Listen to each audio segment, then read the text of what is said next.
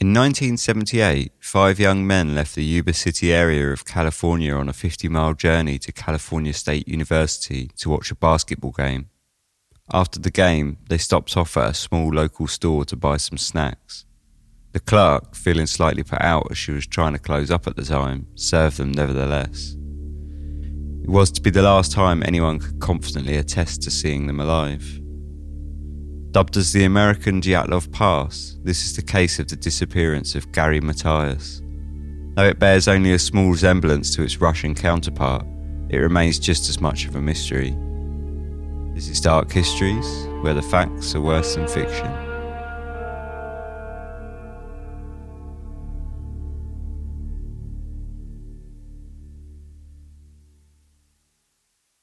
Hello and welcome, Season 2, Episode 7. I'm Ben, this is Dark Histories. I hope you're all well. It's good to be back. This week we're going to be looking into a pretty obscure mystery that's been dubbed the American Dyatlov Pass by some, which, to be honest, I'm not really sure I kind of understand that. It's basically the only thing it's really got in common is a bit of snow, but there you go, it is what it is. This is the disappearance of Gary Matthias. Yuba City lies in the northern area of California. A small valley city, it has a population of around 65,000 and it benefits from the warm climate.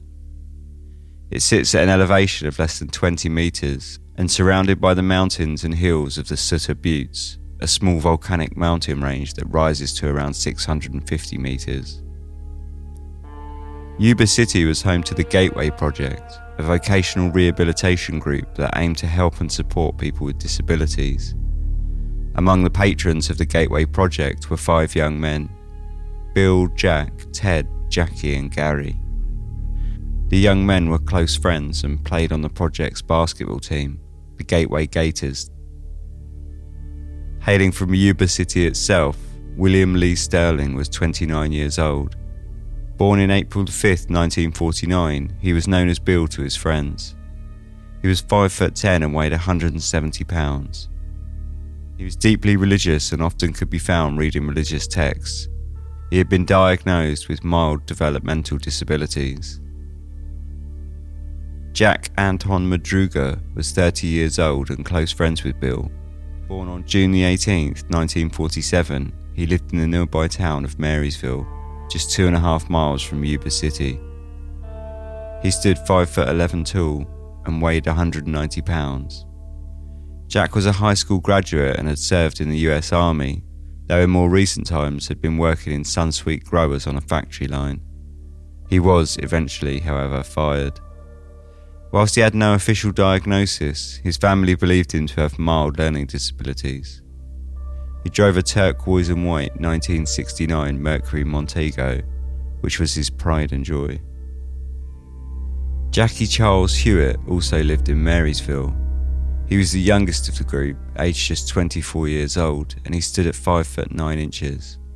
He weighed 160 pounds and had been diagnosed with mild learning disabilities, and he was best friends with Ted. The pair were often described as close as brothers. Theodore Earl Weyer, or Ted, was 32 years old. Born on May 26, 1946, he had attended Marysville High School. He was a friendly guy with a reputation of relentless positivity. He was outgoing and had been working in a snack bar, though his family had urged him to quit on account of the stress levels they presumed he suffered due to his learning disabilities, which he had been diagnosed for previously.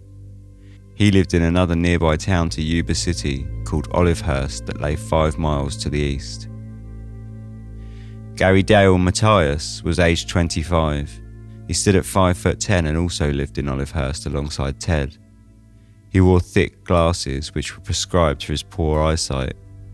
His family suggested that without the glasses he would be very close to seeing double.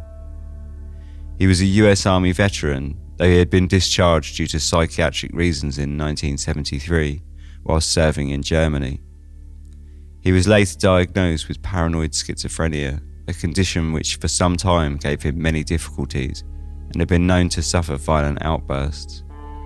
Twice before he had been arrested for assault. After his treatment, however, he had been able to control his outbursts and had learnt to cope with his illness, though he was taking medication daily, morning and night, to help. He had gone for 2 years with a handle on his schizophrenia, and with the outbursts under control had begun working part-time as a labourer for his father-in-law's small landscape gardening business. Whilst all 5 men had been attending the vocational rehab and had lived at home with their parents, they were still high-functioning and seemed to have been coping well with their various developmental disabilities and mental health difficulties. Both Jack and Gary had driving licences, and all 5 men played basketball for the project's team and had a level of independence away from the care of their families. Together, on the evening of the 24th of February 1978, they piled into Jack's Mercury Montego and got ready to embark on the 50-mile drive north to Chico to see a basketball game at California State University. As he left his house, Ted shrugged off his grandmother's protestations to take a coat with him. "I won't need it tonight," he told her as he joined the other 4 men in the car. Around 10 p.m. that same evening, with the basketball game over, the 5 men pulled into a local store named Bears Market, 3 blocks from the university. They bought a Hostess cherry pie, a Langendorf lemon pie, a Snickers and a Marathon bar. They bought 2 bottles of Pepsi and a bottle of milk, and then they took off into the night. At 8 a.m. the following morning, the 25th of February, Ted's mother woke to find his room still empty. Concerned, she called Joanta Sterling, Bill's mother, who had been up all night waiting for her son to return, which she confirmed he was still yet to do. The pair phoned around the rest of the group's family and confirmed with all that none of the men had returned home from the night before. The men had missed their own basketball game with the Gateway Gators, a game which they had all been looking forward to for a long time. It was an important tournament for the men, and Gary had been reminding his mother about it all week. "We got a big game Saturday. Don't you let me oversleep," he had reminded her daily. Understandably, the families were now quite concerned, and at 8 p.m. that night, Jack's mother called the police to report the men missing. The police made inquiries and on Tuesday the 28th of February discovered the Mercury Montego. The car had been abandoned 70 miles east of Chico and northeast of Yuba City on a bumpy mountain road that wound up through the Sierra County mountain range. This was quite some distance from their route home. The car was parked by the roadside and abandoned on the snow line, unlocked and with one of the windows wound down. Around the car sat 11 inches of snow, and by the roadside snow had drifted and sat between 4 and 6 feet deep. The only trace of the 5 men were the wrappers from the snacks they had bought in Bears Market the night before, alongside one of the candy bars which was half eaten and left on the back seat. There were 4 maps in the glove compartment, and one of which was a map of California. The car keys were gone, though when the police hotwired the car to see if it had had engine trouble, they found that it started first time. It still had a quarter tank of gas, and despite some evidence that the wheels had spun in the snow sometime previously, it easily drove out of the low drift. Under further inspection, they noted that there was no damage to the undercarriage of the car, meaning that the boys had driven extremely carefully along the bumpy pothole-filled track before seemingly abandoning the vehicle and disappearing into the night, poorly dressed for the cold mountain conditions. The police made initial attempts at early searches, but the poor weather conditions hampered their efforts. At one point, it even became dangerous for the search and rescue teams themselves. After several delays and postponements, the searches were called off and ended fruitless. 1 week later, however, after the police and families had put out requests to the public for information, including photographs of the missing men, leads and proposed witnesses began to filter in. As leads from across the entire country came in, the police filtered through each one, unable to make any hard connections.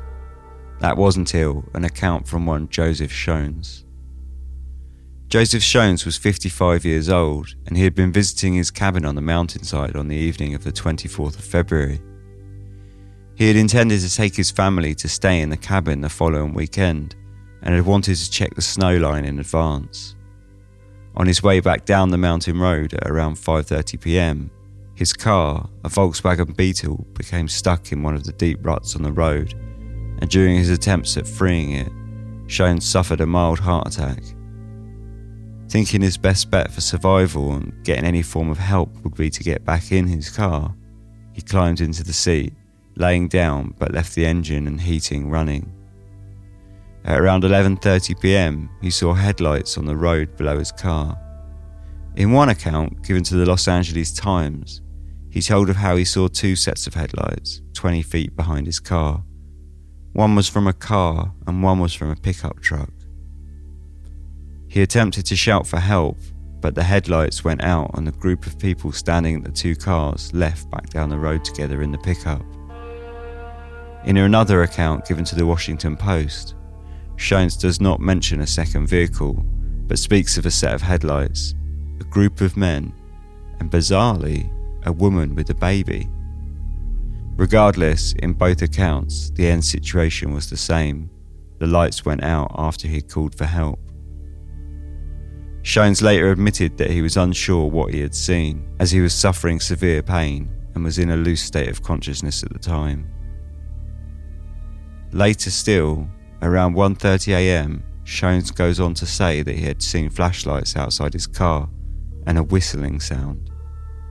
Again, he called for help, but upon hearing his cries, the flashlights extinguished and the group of people vanished. Eventually, Shones' car ran out of gas from running idle all night, and so he stumbled from the vehicle and walked 8 miles to a cabin where he was able to find help and was taken to a hospital to recover.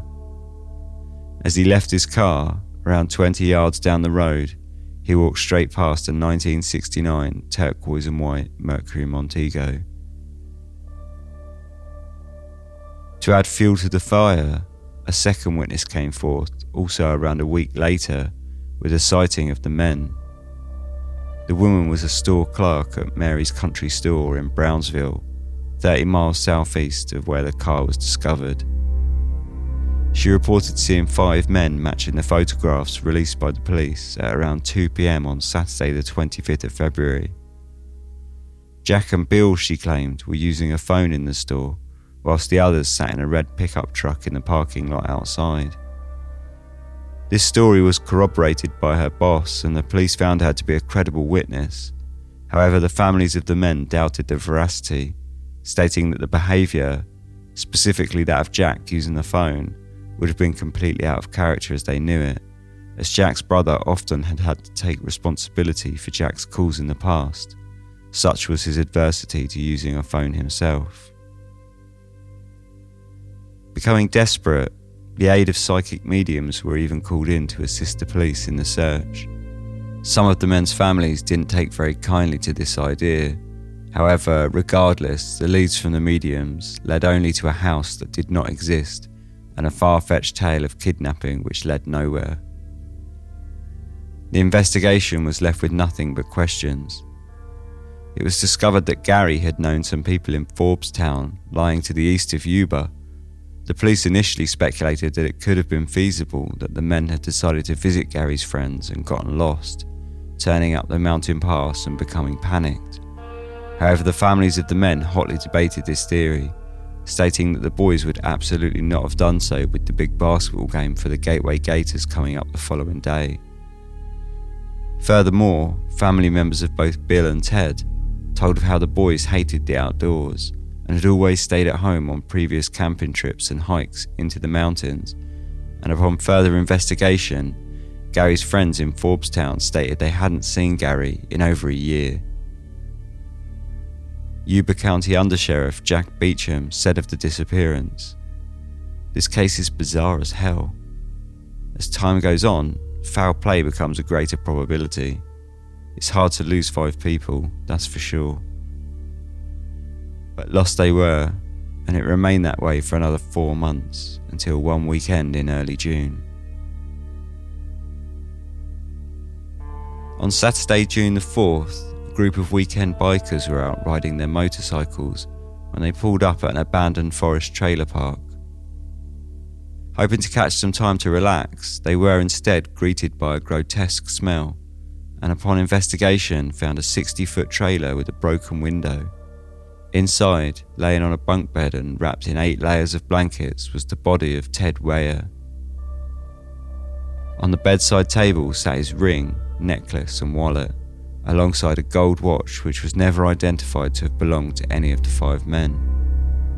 He wore no shoes, nor were his shoes in the trailer at all, and his feet were badly frostbitten. There were a dozen empty cans of sea rations on the floor, some that had been opened with an army-issue tin opener. Police estimated from his weight loss and hair growth that he had survived for up to 13 weeks in the trailer, slowly starving and freezing to death. The discovery soon led to more questions, however. The trailer park was 19.4 miles uphill from the abandoned car, which meant that Ted had had to walk almost 20 miles in snowdrifts of up to 6 feet just to reach the cabin. Though there were matches and ample flammable books, papers and furniture in the trailer, no attempt at starting a fire had ever been made, and even more curiously, a full propane tank that had not been switched on. All they had to do was turn on that gas, said Yuba County Lieutenant Lance Ayers.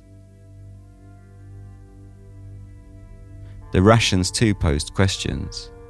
They were taken from a storage shed on the park's grounds. However, in the same shed was an unlocked locker full of rations and food with enough stock to have fed a group of people for over a year, but it was all left completely untouched. One final puzzling discovery in the trailer was that of Gary Mathias' shoes, though there were no other sign of Gary anywhere to be found. Police speculated that it could have been possible that Ted took Gary's shoes, though they were much too large for his feet.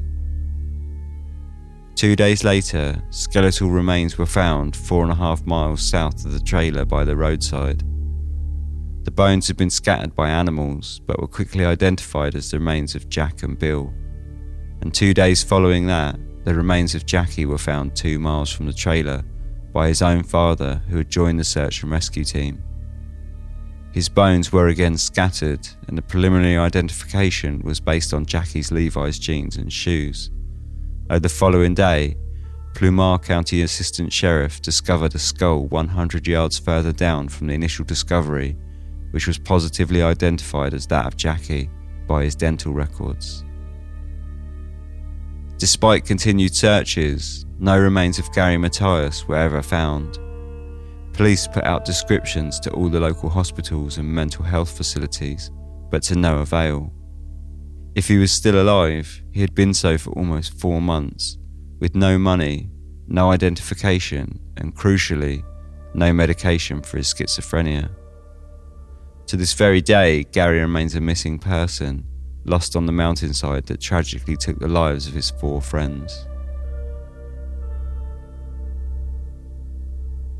The case of Gary Mathias remains a mystery. Though a certain degree of closure was achieved for 4 of the men's families, the family of Gary Mathias has been left hanging for over 40 years. Outside of the outcome of the boys' deaths, there are still numerous questions remaining about the circumstances that led them to flee a car parked 5,000 feet up a mountain, 70 miles east of their last known location, and at least 30 miles from anywhere they had planned to be. Once, when Lieutenant Lance Ayers was asked what you do in a case like this, he simply replied, "You do a lot of handshaking and a lot of drinking." One of the biggest questions that remains is how the men ended up on the mountain road in the first place. One of the most obvious theories would be that they simply took a wrong turning and they refused to turn back. It can be fairly common in cases of missing persons that when an individual becomes lost, they will press forward rather than turn back, blinded by the false hope that salvation could be just around the corner and the daunting task of retreading ground you've worked hard to overcome so far. Criticism of this theory, however, runs deep. Locals have said time and again that the turning from the main road onto the mountain road would simply not be a route you could end up on accidentally, and it's often stated that you have to go considerably out of your way to get onto the road in the first place. Further to this, the men's own families state they do not believe the boys would have voluntarily ventured onto the mountain road on account of their dislike of the great outdoors and tendency to stick rigidly to habits. Jack's mother Mabel said, "There was some force that made him go up there. They wouldn't have fled off in the wood like a bunch of quail. We know good and well that somebody made them do it." Then there is the car. It was left unlocked and with a window open. The car was Jack's pride and joy, and leaving it in such an insecure situation, voluntarily, would not have been consistent with his usual diligence. The state of the car too raises questions. The undercarriage was left entirely undamaged, despite it being a low-riding vehicle filled with 5 men. Police speculated from this that either Jack drove incredibly carefully, knew the road well, or allowed someone else to drive who did. Contradicting this is Jack's brother, who insists that Jack would never have allowed anyone else to drive his car. And all of this leads to the largest question of all. If the car was running fine, it was not stuck, and not out of gas, why was it abandoned in the first place? Just who or what had been seen by Joseph Shones while he lay in his car, waiting for help? The men in the pickup, the woman with the baby, and the phantom flashlight carriers. The men's parents again insisted that if the men had heard someone calling for help, they were sure they would not have ignored him. Car aside, why then had the men trekked a further 20 miles up a mountain hillside to reach the trailer park? And when they were there, why not make the most of the comforts? They didn't light a fire, for which there was ample equipment to do so, and they didn't eat the food in the trailer park locker that had been left untouched, despite evidence the men had been in the shed. Why not simply turn on the propane tank, in turn firing up the trailer's heating system? Whose watch was it that sat on the bedside cabinet, and why had the men seemingly split up and dashed off into the surrounding area, only to perish? Last but not least, what did happen to Gary Matthias? Only his shoes were ever found, and no evidence existed that showed he had been with the group at any time. The case of Gary Matthias and the Yuba City men is a tangled web of questions with little to no evidence. Police can't prove foul play was involved, and yet, without foul play, nothing makes a great deal of sense. With very little media coverage at the time of the event and almost no solid answers, we are left to speculate on what may have been. Gary himself remains a missing person until this day, and the case as cold as the snow that fell on the mountainside that fateful night that tragically and eventually took the lives of at least 4 men.